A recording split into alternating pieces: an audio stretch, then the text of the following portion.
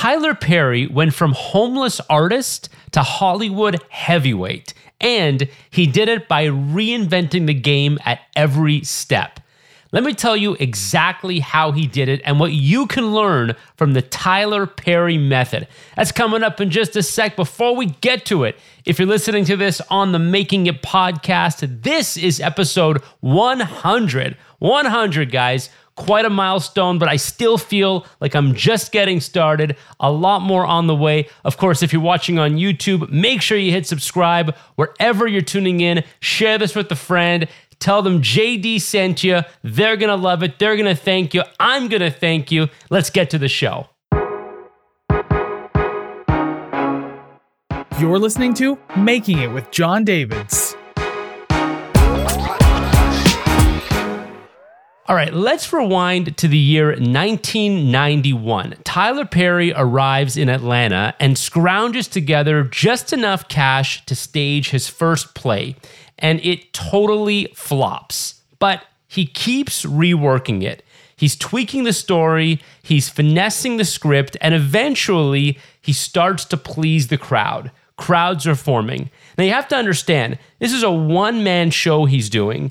And essentially, it's not a one-man show in the sense that he's the only actor on stage, but he's directing it, he's writing it, he's producing it, he's starring in it, and he's really putting it all on the line to build audience. And in the early days of doing something like that, especially when you're not a proven entity, you don't have a built-in audience, this takes a lot of guts. 1991, guys, not exactly the time of social media and audience and distribution. This guy is really putting the pedal to the metal and doing his best. Finally, he figures out his formula. He cracks the code, and then he throws fuel on the fire. Tyler starts to churn out plays one after another and really build a name for himself in Atlanta. He's also building a nice little business here, selling merch and videos at each show, of course, along with tickets. And a decade later, his little business is cranking out $100 million a year. But Tyler Perry is just getting started. So fast forward to 2015, Tyler partners with Lionsgate. Now, Lionsgate is a movie studio, and you have to understand that he was doing his thing out in Atlanta, and Hollywood up until this point was really ignoring him. And it wasn't until the president of Lionsgate encountered him, realized that, hey, this guy has actually had a film, a script on my desk that I've been meaning to read. And the president one day of Lionsgate, there's a story where he actually sees a crowd forming outside, a line forming outside the theater. He says, "What are you guys here for?" And they say, "Tyler Perry's in town, he's performing." And he realized, oh, that guy Tyler Perry, I actually have a script on my desk I've been meaning to read. Realizes there's a big fan base built up for Tyler Perry stuff. So Lionsgate partners with Tyler on a movie called Diary of a Mad Black Woman. Tyler is producing it, of course, directing in it, starring in it, wrote it, and Lionsgate is going to be the distributor, getting it into movie theaters. And they go in on it 50-50. So Tyler Perry puts up $2.5 million. Lionsgate puts up $2.5 million. Diary of a Mad Black Woman stars Tyler's iconic character of Medea. We'll get back to Medea in just a minute. Tyler puts up half the money, and the movie is a hit. It makes $50 million at the box office on a budget of just $5 million, like I said. That means Tyler gets his split, $25 million, pretty good for an investment of $2.5 million. Tyler and Lionsgate go on to produce a lot more films. They're printing cash, making money hand over fist. Tyler at this point catapults to one of the highest paid actors in Hollywood on a fraction of the budget. So you all know the highest paid actors at this point would be Tom Cruise, Julia Roberts, Robert Downey Jr. They were all the big names making the big box office money. Hey, Tom Cruise makes $20 million a film. Tyler Perry was making $25, $35, $50 million a film because he was making them himself totally from start to finish, and he owned them in partnership with Lionsgate. So that's how he became one of the highest paid actors in Hollywood in the early 2000s. But hang on, we are still just getting started. Here comes my favorite part of all.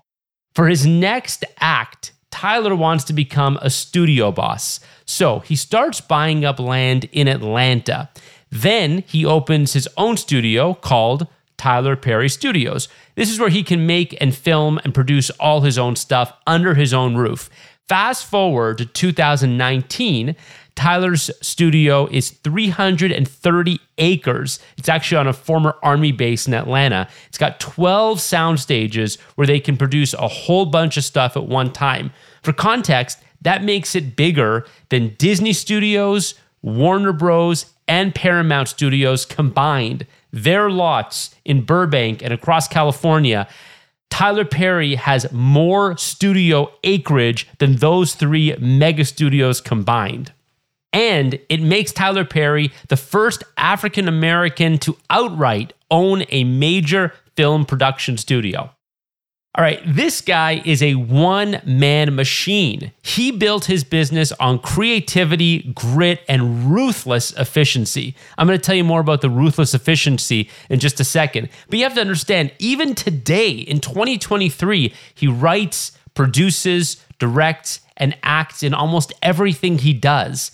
Now, not everyone's a fan. He's got haters too. Critics think his stuff is cookie cutter, bland, predictable. He gets a lot of criticism, but Tyler doesn't care. He's really, really busy pleasing his audiences. That is his community. That is his core fan base, and they love it. The haters can boo from the cheap seats while Tyler breaks box office records and prints cash. Now, remember that Madea character that I told you about a few minutes ago? That Madea character in that first movie made $50 million, right? Well, there have been 9 movies since starring Madea. It's a huge franchise, and together they have raked in over $660 million combined. And you know who owns all those Madea films? Who owns the whole franchise? Oh, you know. Tyler Perry Studios owns the whole thing. I love Tyler Perry. Let me get into a little more detail about some things that you can learn and you can see from how Tyler Perry built his business and runs his business today.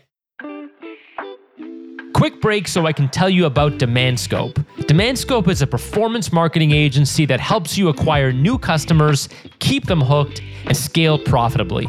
Google ads, Instagram ads, TikTok ads, landing pages, email, and more. There are so many ways to get customers today, but if you're not doing it right, you'll end up blowing a whole bunch of money.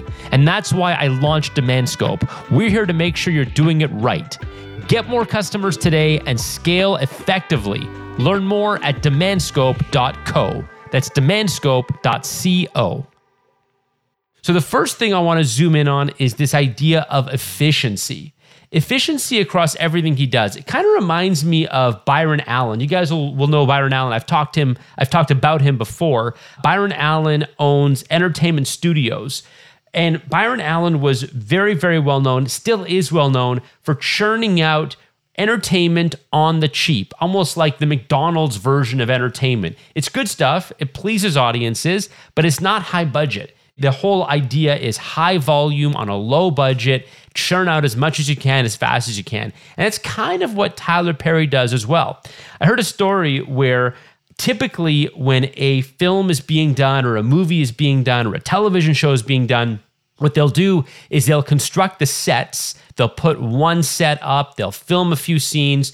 They'll take that set down. They'll put a new set up. They'll film a few scenes. They'll take that set down. And that's why movies and TV shows can take a long time to make, because there's a lot of downtime. There's a lot of time where actors aren't doing anything, directors aren't doing anything, because sets are being built and lit and all that kind of stuff. So you know what Tyler does?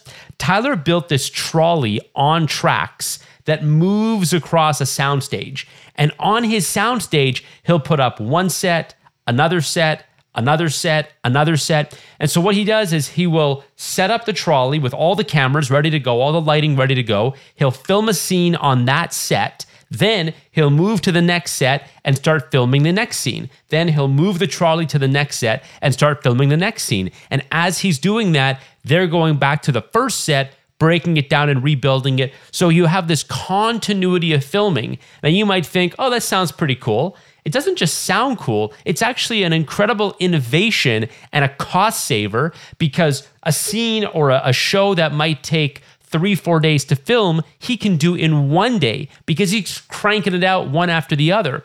This idea of bootstrapping and figuring out all kinds of ways to save money, this happens across the board, big or small. Tyler is already a billionaire with $1 billion business, and he's still cranking out shows and figuring out ways to do it on the cheap.